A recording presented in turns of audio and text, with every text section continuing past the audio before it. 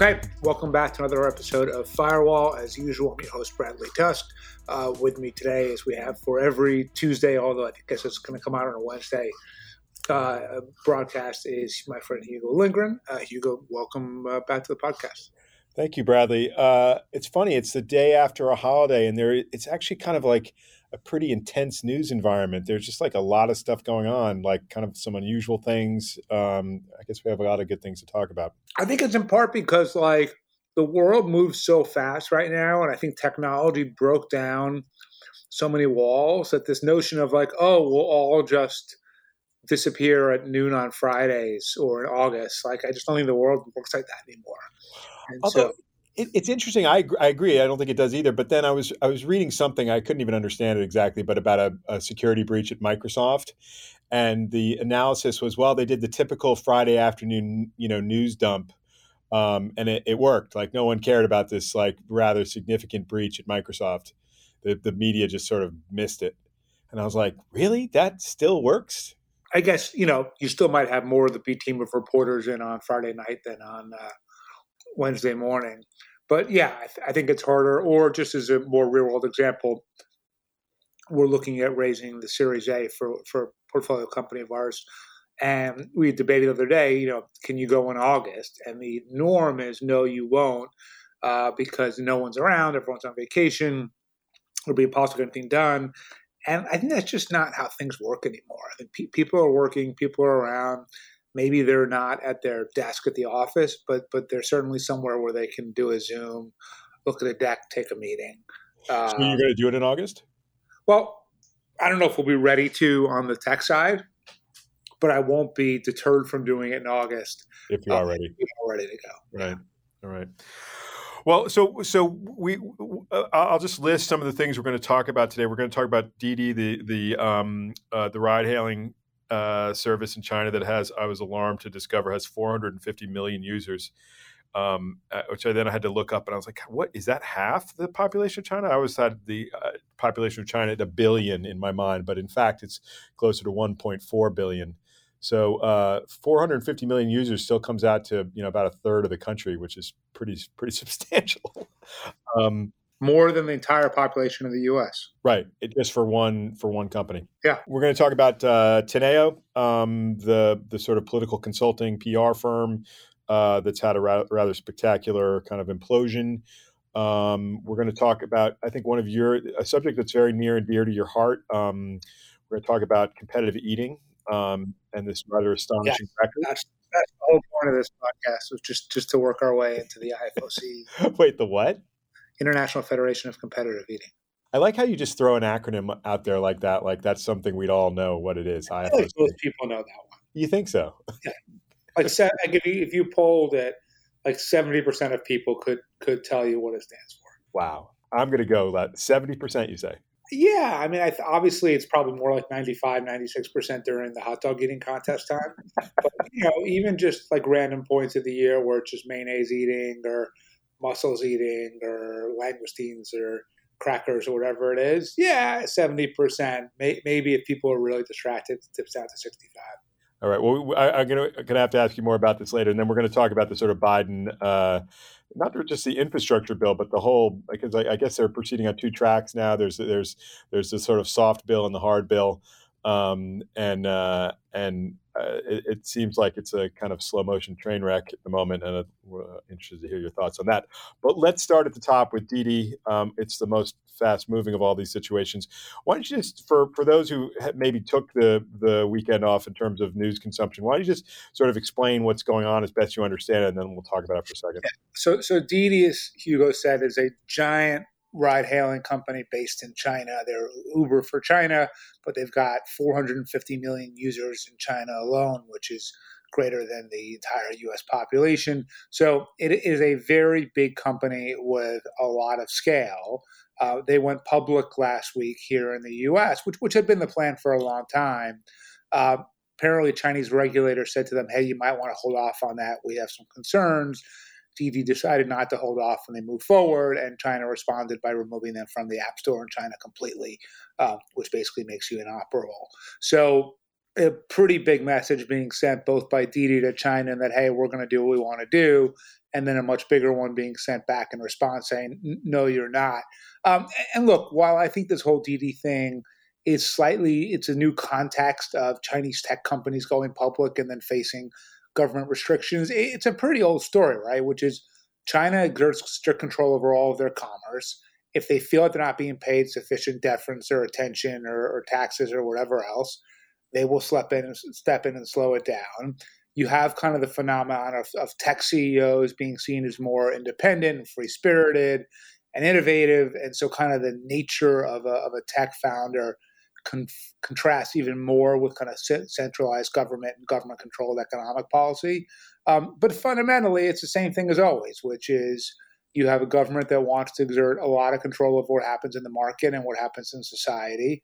And when any company gets a little too big for their britches, they're going to pay the price for that. So there's almost a kind of game theory at work here with Didi, like going ahead with the IPO, even given the warning. If that had been something you had been asked about in advance, obviously somewhat easy knowing the outcome now, but do you think you would have told them to hold off? And I mean, the thing is this, obviously they gamed the whole thing out, right? And it wasn't like it didn't occur to them that they couldn't be pulled from the App Store in China. Right.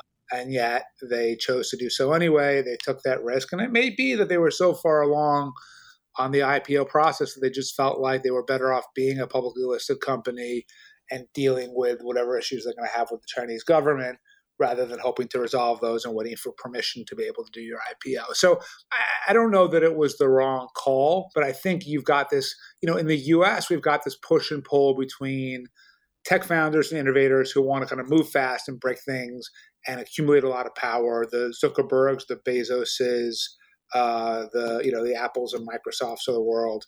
And on the flip side, you've got regulators at the FTC, legislators, others who worry about monopolistic power or some other feature of these companies that they don't like. And then they look to put in controls. In reality, it's a pretty loose relationship and pretty collegial compared to what you have in China, where you have companies that want to be able to operate on the principles of a free market and a free economy, and yet are still at the end of the day subject to the Chinese government. So I think they're always going to have this tension, right? And it's always going to be tough. And if you are a retail investor in the U.S. looking to invest in a Chinese tech company that has gone public, on one hand, sure, the market is massive, and there probably are monopolistic advantages built in if the company you've invested in works well with the Chinese government. But they're always going to be, subject to these types of discipline and controls from the government. And every time that happens, the share price is going to go down. And you've just got to believe in the company enough to know that's going to happen every once in a while. And you're willing to take those hits and keep going. How much do you know about Didi as a company? Is it pretty? You mentioned the Uber for China. Is that really all it is? I mean, does it have any distinctive elements besides what we know of like Uber and Lyft?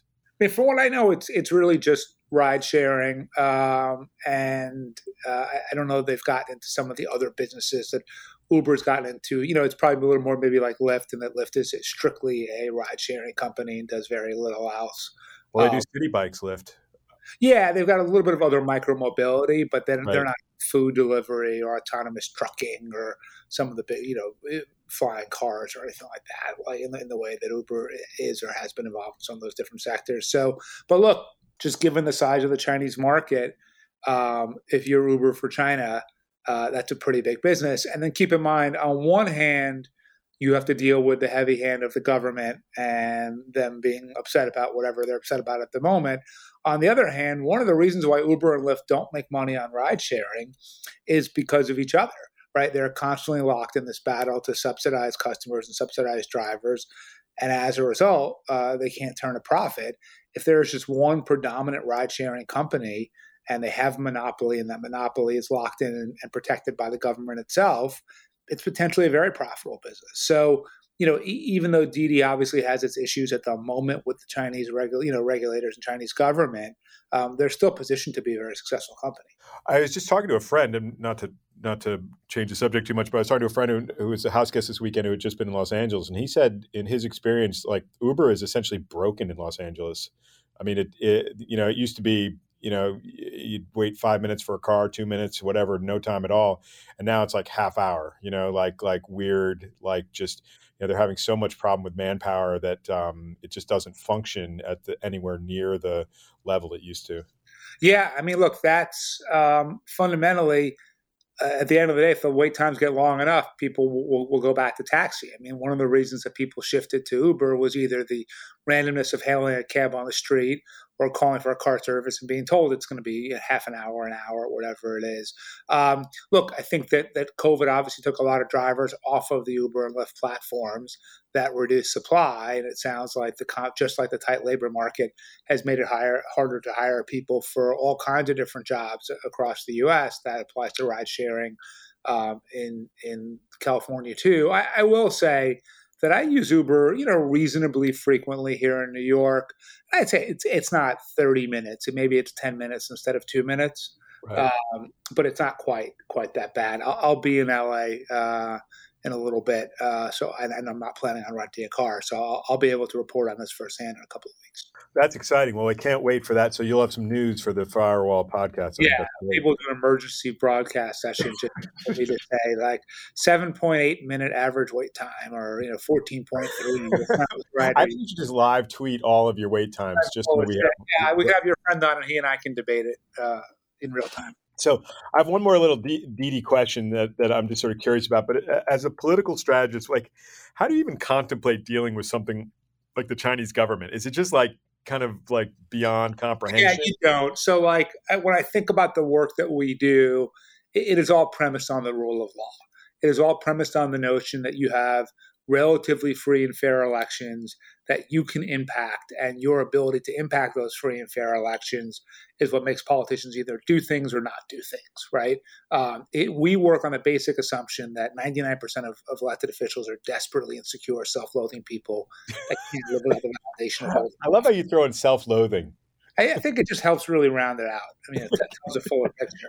And so we're working on the assumption that in order to fill a hole that exists in their psyche, they've got to be in office. And they will ultimately do whatever they need to be to stay in office, whether it's moving left or right or center or anything else. And so if you can reduce their ability to remain in office, you can get them to do what you want. In China, the fundamental precept doesn't work because you can't necessarily get someone out of office, right? They don't have free and fair elections. And so as a result, I think our entire strategy doesn't work for a place like that. Kind of like when Billy Beane did Moneyball, he had this famous quote saying, "My shit doesn't work in the playoffs," because it was just too randomized for the kind of systems he put in place. So your shit doesn't work in China? It doesn't work in China, yeah. No Beijing office for Tusk Strategies. All right, let's move on to Teneo. I would first of all, like, obviously their business overlaps with yours in some ways, I suppose. Yeah. Tell me about what you know of the company and how you see it from the vantage of your business. I mean, look, I think overall, not counting the last few weeks, it's been a success story in that you had two very, very ambitious founders in Doug Ban and Declan Kelly, who really wanted to make a tremendous amount of money in a very short period of time.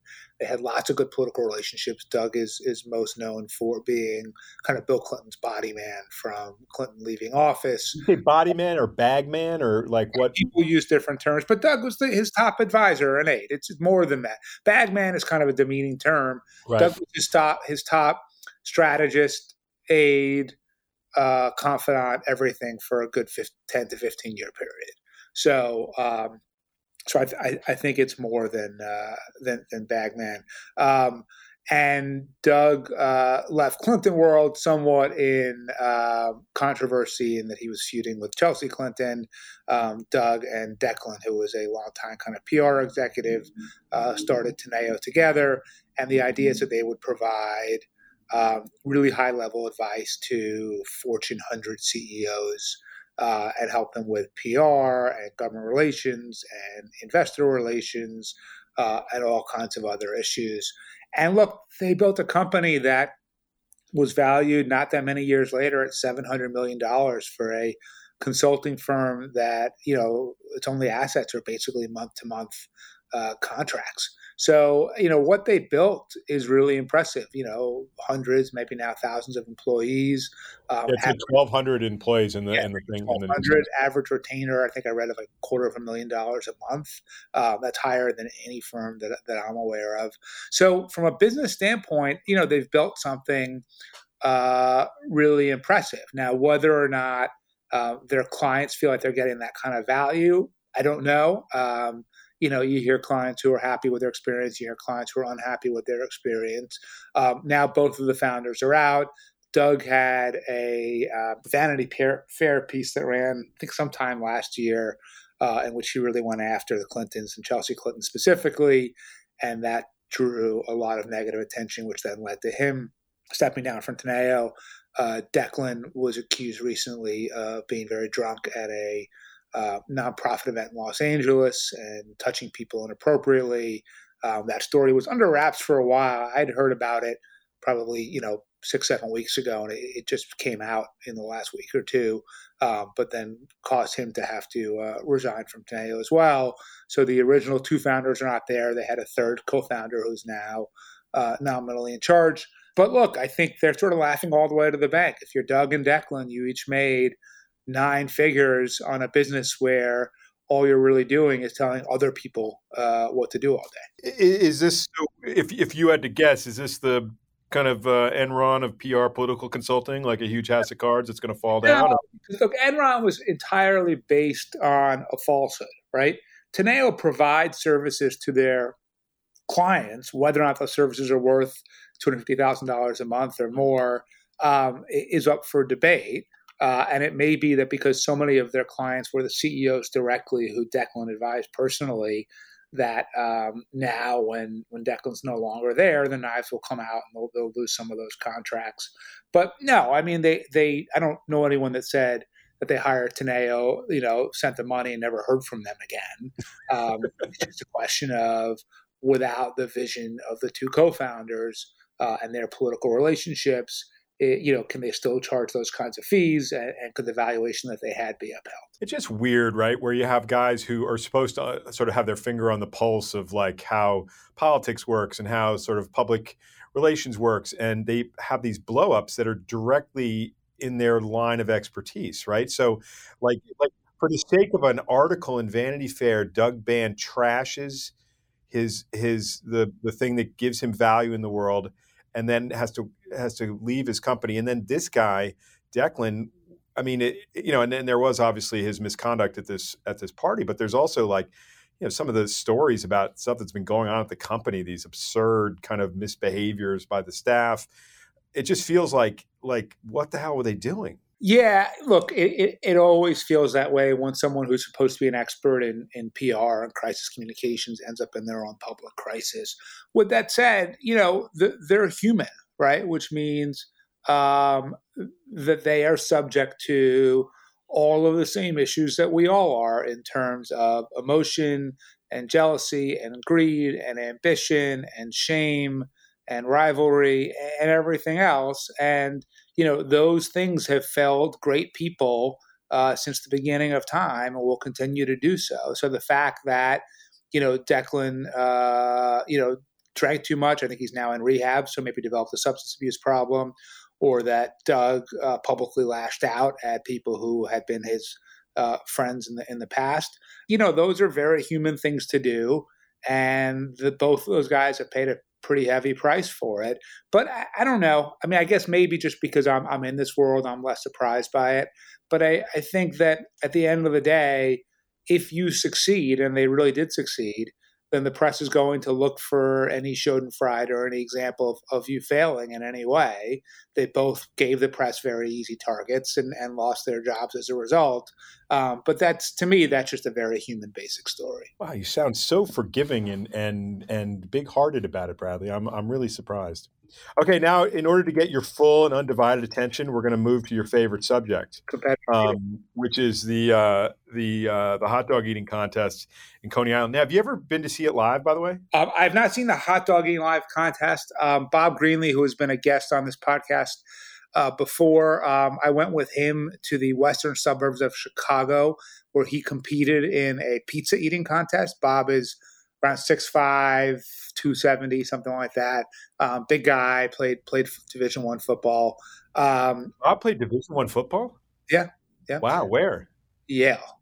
Doesn't really count. He was a starter, for all 4 years, and I think it was pretty good. It's Bob, who is not prone to exaggeration, says that he probably could have played like semi-professionally, like in Europe. So good enough to be at the fringes of your professional sport, not good enough to play it. Okay. But what about competitive eating? Where is he on that? Is he on the fringes of that too? No, he's terrible. That was the thing. We thought he's so big. And he ate that pizza. He was eating faster than everyone else there. But Sonia Thomas, the Black Widow, who's 5'2", 100 pounds, just very calmly, she was positioned right next to Bob. Just sat there. Just seemed like she was just chewing her pizza, taking her time. And when it was all said and done, Bob had made it through about one pie, and she'd made it through at least two. He made it through one pie? Yeah, about one pie. Wait, I've probably eaten an entire pizza before. Yeah, but it's in 10 minutes. I could easily eat a pizza pie in 10 minutes. All right, well, let's do this. So Joey Chestnut, who's yet again set the world record for competitive eating with 76 hot dogs consumed. In 10 minutes. Watched live in 10 minutes, just like I did, although there was a lot of technical glitches, so we missed the last few minutes of it. Oh, wait, you did watch it? Of course I watched it, but the problem was ESPN's feed was – they blame some vendor or something like that. But how many members of your family watch it with you? Lyle and Harper came in for part of it. But Lyle was into it, so not bad. We had like maybe of the three of us are currently in the household, we had like 2.5 people participating. So, look, I think that's common for competitive eating, just in the same way that it ranks as the most popular sport in the U.S. and in most Western countries. And generates the most revenue, the most attention, the most everything. Generates the most people in our household watching the Nathan's contest. But let's look at Joey Chestnut, because he has more than 50 major league eating records. So it's really he's not just a hot dog guy. I think he gets pigeonholed a lot as like Mr. Hot Dog. Right. But he ate 7.61 pounds of chicken wings in 12 minutes. He ate 55 glazed donuts in 8 minutes, 141 hard-boiled eggs in 8 minutes, 118 jalapeno poppers in 10 minutes, 23 Philly cheesesteak sandwiches in 10 minutes, 13.7 pounds of pork ribs in 12 minutes, 28 pounds of poutine in 10 minutes, 390 shrimp wontons in 8 minutes, and 121 Twinkies in 6 minutes. So these things sound impressive in the aggregate, but they actually get more impressive when you break them down. So for example, he had 121 Twinkies in 6 minutes. So that comes out to about 20 Twinkies a minute. So about every 3 seconds, he had another Twinkie. So like I could see how you could eat 1 or 2 Twinkies in 3 seconds. Right. If you did that 21, or however many times, or 121 times in a row in a 6 minute span, that's pretty remarkable, right? Does he tend to vomit like right after? Well, they're called reversal of fortunes in the industry, as you may know. I don't know. No, he is not a vomiter. Usually, if you do experience a reversal of fortune during the actual competition, you are eliminated. Right. No, I would assume so. But you could go throw up afterwards. Although, there's like the trophy and all the paparazzi. So it takes a while from when you finish a competition to when you can really get to a bathroom in private and relieve yourself of all the food that you just ate. So, no, I think he's just an incredible athlete. He's the Muhammad Ali or Michael Jordan or Babe Ruth or Tom Brady or Serena Williams of his profession, of his sport. Wow. I like you actually speak of it with like a not just interest, but kind of awe. Like it's like a meaningful thing to you. Well, you know what it is? Because like I can't hit a 95-mile-an-hour fastball. I can't hit it once. I can't hit it 100 times. I couldn't hit it 1,000 times. It doesn't matter how many at-bats I got. I wouldn't be able to do it. In fact, I would be terrified standing there. I bet 1,000 times you might get a piece of one. No, maybe purely randomly, but not by any design. Whereas, look, have I ever eaten 121 Twinkies in 6 minutes? No, of course I don't have that level of talent and ability. But have we all had 3 Twinkies in what felt like 2 minutes? Yeah, at some point in our lives we had, right? Or like wolf down 4 slices of pizza before you even knew what was going on. So, you can relate just a little bit to these guys because you can experience it in very, very, very small, short doses. And I think as a result, the wonder and majesty of what they do in some ways is more pronounced than ever. Whereas, like, I can't relate to Mike Trout at all. I can appreciate watching him play baseball, but I would never think I can do what he does even once or twice. Well, here's what I'm definitely going to do. I'm going to send this podcast to Joey Chestnut, and then we got to get him on. Like, I don't think I don't know if we can get him on this. I think we can get him on. I think we can get him because when you're talking true respect, you're not even like having a sense of fun or like this is like this like completely bizarre human who does this disgusting thing. You're like, this guy is a top level athlete who deserves our total admiration and respect. Yeah. Did you see his TED Talk? It was amazing. He did not do a TED Talk.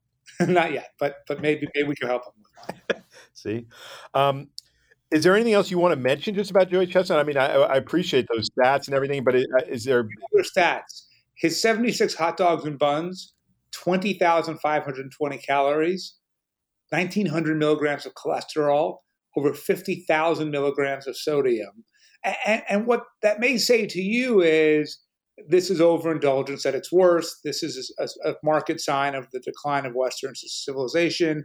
It says to me, true commitment, right? If you're willing to ingest 50,000 milligrams of sodium in a 10-minute period, that's because you put your art and your sport and the thing that you love ahead of your health, ahead of your own basic needs. You put it first. And I think that kind of dedication and passion and commitment is rare in any society. And I think when we see it, we should be appropriately respectful. I'm just going to do everything I can to get Joey Chestnut on the podcast. So, stay tuned. All right. We saved, I wouldn't say necessarily the best for last, but we saved the true serious business for last, which is the Biden administration's big plan to pass it's not just infrastructure. What do you call it? So the infrastructure bill is one thing. The Republicans are sort of coming along somewhat on the bridges and the roads and the sort of hard stuff, but the other stuff, the college tuition stuff and all the sort of catalog of things that the left part of the party wants, that bill, what's happening there? It's on one hand, there is some progress in that we have seen some level of Republican senators, more than 10, so more than you would need to break the filibuster, indicate support for an infrastructure bill that I think just under $1 trillion in spending. And so, maybe there's a path forward there. But overall, it seems to me that you're in this basic problem where, and this is the Democrats' problem at the moment because they're in power. The Republicans have the same problem when they're in power, which is you've got multiple wings of the Democratic Party with very different priorities, very different ideologies, and they're all trying to accomplish what they need to get done in a limited set of legislative vehicles. And as a result, you see people on the far left say we can't pass infrastructure or we can't pass the American Families Plan unless we have, a lifetime child tax credit, or raise the capital gains rate to 43%, or, whatever ideological goal the far left has. And then you see people in the middle saying, I just want to be able to build some new, roads and bridges for my district, or I want to be able to unlock some of the potential we have in our district that's caught up by a lack of sufficient infrastructure without having to double my constituents' taxes. And so what it ultimately says is if you have two political parties, absent having a massive advantage where you can lose a bunch of your members and still pass your bills, if you have a relatively narrow margin like the Democrats do right now in both the House and the Senate, It's basically a system for intransigence and no results. Ultimately, there are really three different, I would say, ideological movements happening in this country today. And if we split off parties by ideology as opposed to by, everyone on one half is this and everyone on the other half is that, you'd get a lot more done, right? So you have socialists, and those are the people on the left, the Sanders and AOCs, and those are the Warrens of the world. And look, I believe that they believe it. I don't agree with much of what they say, but I do think that those are views that they genuinely hold, and they genuinely believe that the bigger the government, the better off we are. You have people on the opposite end of the spectrum and libertarians who don't believe in any form of government at all and want to have as little government as possible. Again, I don't really agree with that philosophy, but at the same time, I respect it as a legitimate point of view, and the people who hold that they genuinely believe in it. And then you have everyone else, which really are just, let's call them the balancers. It's the people in the middle, and they may have different points of view as to whether the capital gains tax should be 23%, 33%, or 43%, or have different views as to whether an infrastructure funding bill should be $800 billion or $1.2 trillion. But those are all degrees of difference, right? They basically believe in the notion that government takes money in for certain functions, money goes back out to pay for certain goods and services. And they think that that's the way it should work. They don't think that the government should be as big and central as possible at all times, nor do they think that there shouldn't be government, which means they're already in agreement on kind of the hardest issue. But the problem is, because they are both stuck within the relative wings of their political parties, the centrist wing of the Democratic Party and the more moderate wing or even liberal on the Republican Party, they can't actually get enough votes to pass anything meaningful. Imagine if instead all centrist Democrats and centrist Republicans were in the same party, and they were running against each other in primaries and being held accountable for what they could get done or what they did get done, as opposed to how morally pure they are on both the far left or the far right. All of a sudden, the incentives in American politics would shift, the inputs would shift, and it would be commonplace to get things done on infrastructure or climate change or healthcare or immigration or guns or education or anything else, because the political incentives being given to the elected officials is, we want you to get things done, and we recognize that you will fight about measures of degree. And so to me, that would be the best system we could have. I don't think we're there right now, but I think the more acrimony you see within the Democratic Party between socialists and moderates, and the more we see within the Republican Party between the far right and moderates, the more likely we are to eventually get there. Which party do you think does a better job of standing up to the extremists? Do the Democrats do it better? The Republicans do it better? Or where are we? Is one? Mitch McConnell certainly didn't do a good job of it at all. I mean, Donald Trump was the extremist for 4 years, and the Republicans did a terrible job keeping him in check, right? So they're not particularly good at it.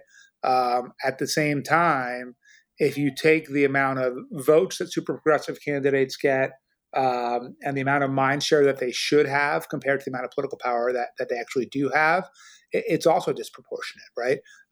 Because progressives are very good at dominating certain forms of media, of dominating Twitter and other forms of social, of dominating blogs, of dominating the New York Times. And as a result, they have disproportionately more power than they really should based on the number of people in the party who actually support their views, because people are afraid of being criticized on Twitter or in the Times or whatever it is.